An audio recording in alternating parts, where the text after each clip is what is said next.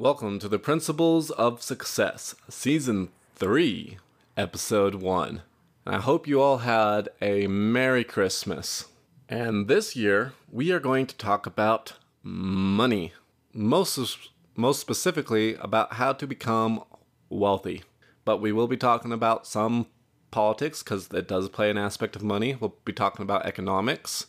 We'll be talking about business. We'll be talking about real estate and the stock market and money management and taxes and all that fun stuff. And all of it is to basically teach you how to be better with money so that way you can learn the principles of wealth and become more successful.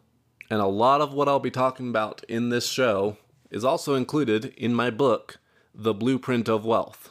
So go check that out. It's available on Amazon, and the link should be below. And for all my new listeners, welcome to the Principles of Success. Season 1, we talked about all the different principles of success, everything from hard work to happiness, and taking action. And then Season 2, we talked about the health principles.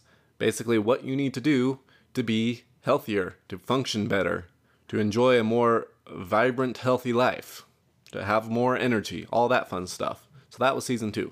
This season, we're talking about money. And for this episode, I thought we'd talk about the formula of money, specifically my formula of money.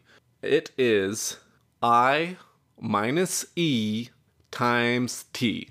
Or in other words, your income minus your expenses minus T equals your wealth.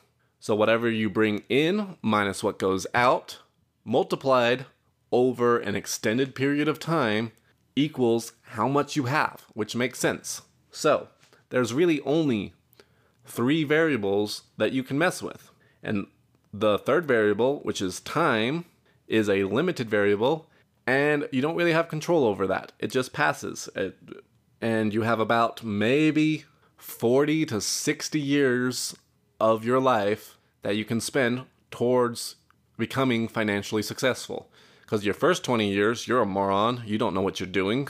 And your last 20 years of, if you even manage to live to be 100, are full of pain and aches, and you're just struggling to basically stay alive at that point. You're just eating and sleeping and waking up and going to the bathroom and spending time with hopefully your grandkids. So you only have between about the ages of 20 to at the most 80, but really it's probably like 60 to become financially successful. And you kind of want to get it out of the way as soon as possible so that way you can live an abundant life and not have to work till you die at a job you hate. Now, some of you might have a job that you absolutely love and your boss is amazing and you can't wait to go to work every day. But I still think you probably would enjoy spending time with your kids more than working. Some of you, maybe not, or maybe even if it's not your kids, especially since a lot of you probably don't have kids yet. It might be to be able to work on your hobbies. Maybe you want to be able to paint more. I don't know.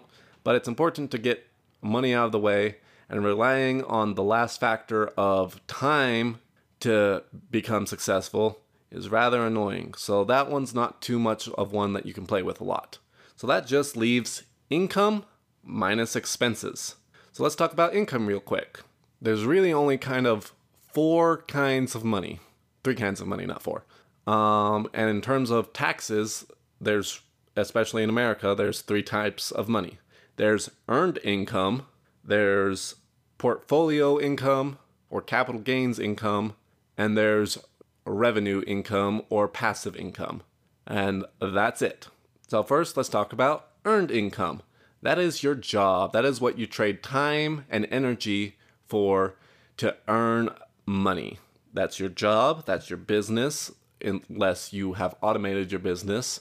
That is what you spend your day doing productively to earn money. So, for instance, this podcast, the money I generate from this is earned income.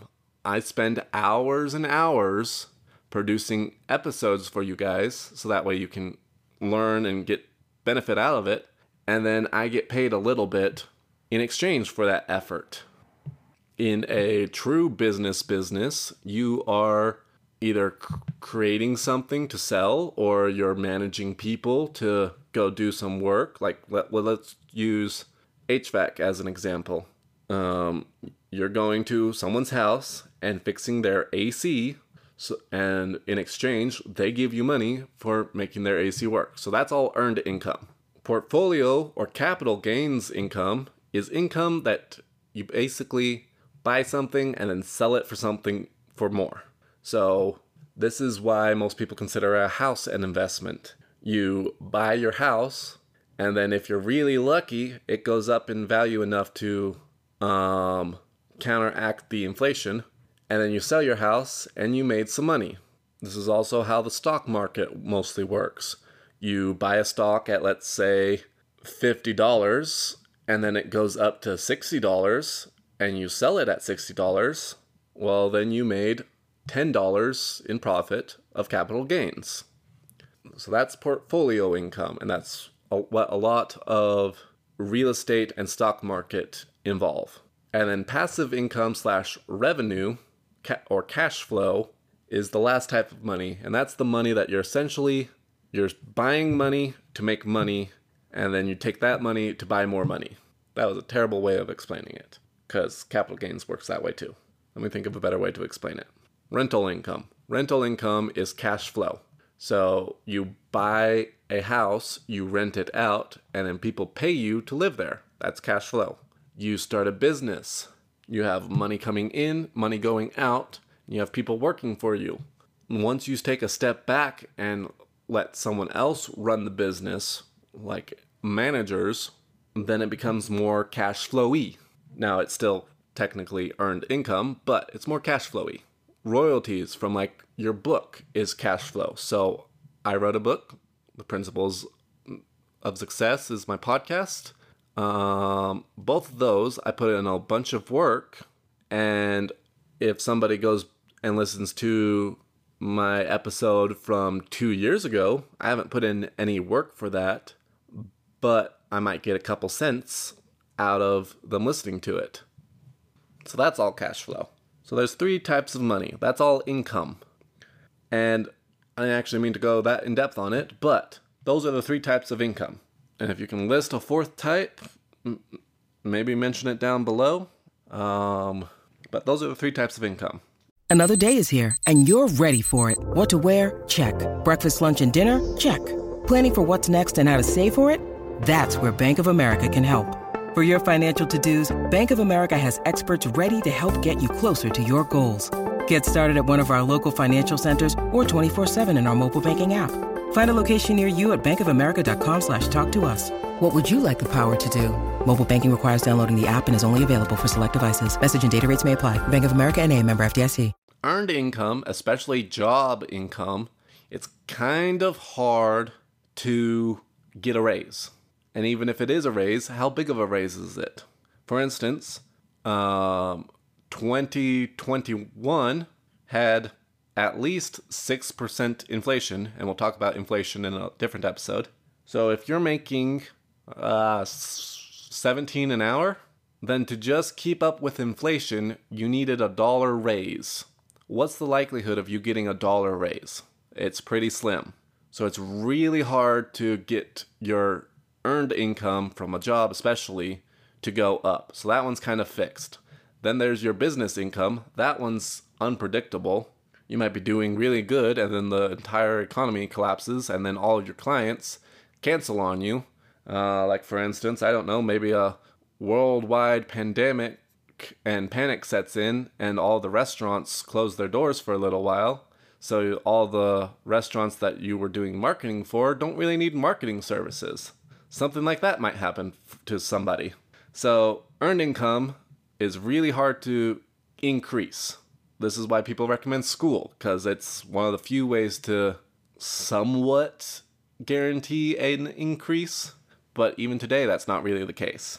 So just education in general might help you increase, and learning more valuable, earnable skills helps increase it. So like a welder makes more than somebody who works at McDonald's. Capital gains only works when you sell stuff and when you have stuff to sell. It's a one-time deal. and you have to buy it again and wait for it to go up again. So like for house flipping, this works okay because you buy a rundown house, you force appreciation, which we'll talk about in a later episode, and then you sell it for a profit. But you still have to sell it to be able to gain the benefits from it.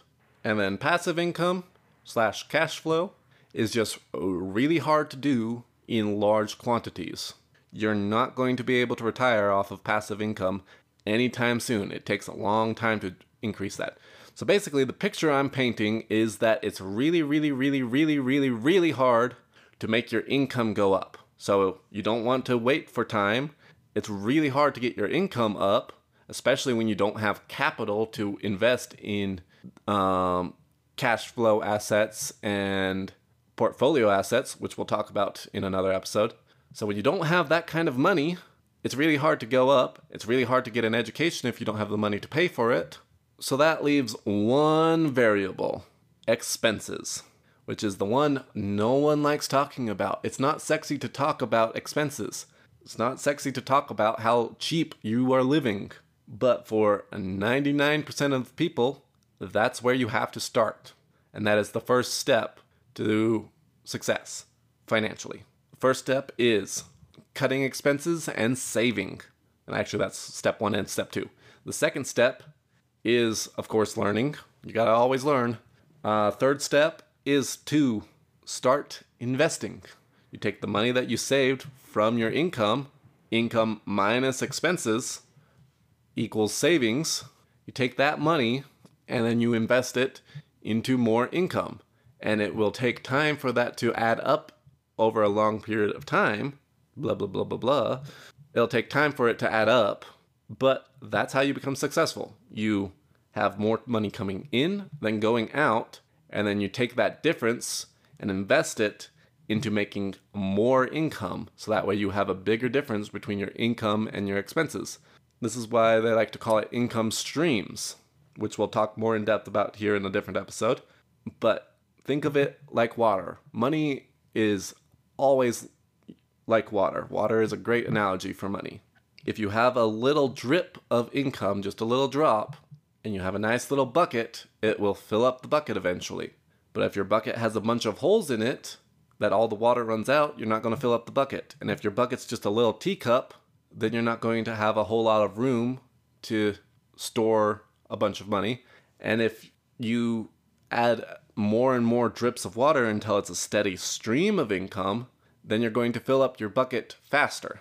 And the end goal is to get enough streams of income coming in, whether they're small streams or big streams, to equal a nice little river of wealth, which goes right into your reservoir, aka your bank account and your net worth, and fills it all up nice and pretty. So, income minus expenses times multiplied over time equals your wealth. You can't really control time. It's really hard to control income, so that just leaves expenses. And for the next several episodes, we're going to talk about saving and cutting expenses. Actually, we are not. We will come back to that subject here in a few weeks. But just remember that you have to be able to save. The more money you have saved, the more money you have to use as capital to invest, which can then buy more money. So the first step to becoming wealthy is living like you're broke. I make plenty of money, but I live off of about $600 a month, which allows me to have plenty of money to invest into other things, like I talked about, especially in the last couple of episodes of last year. So just to reiterate one more time, the formula of wealth is really simple. Income minus expenses. You only can really control one variable. Multiplied over time compounds into how much money you have at the end of your life. Or even just at the end of the year, at the end of the month. It doesn't matter. So make sure you're not living above your means, and make sure that you're working towards your goals financially and actually working towards them. You can say you're working towards them and be working really, really hard, but if your wallet is empty at the end of the month, or even worse, negative, you're working backwards, not forwards. And with that, I will end today's episode, and I will see you all next week.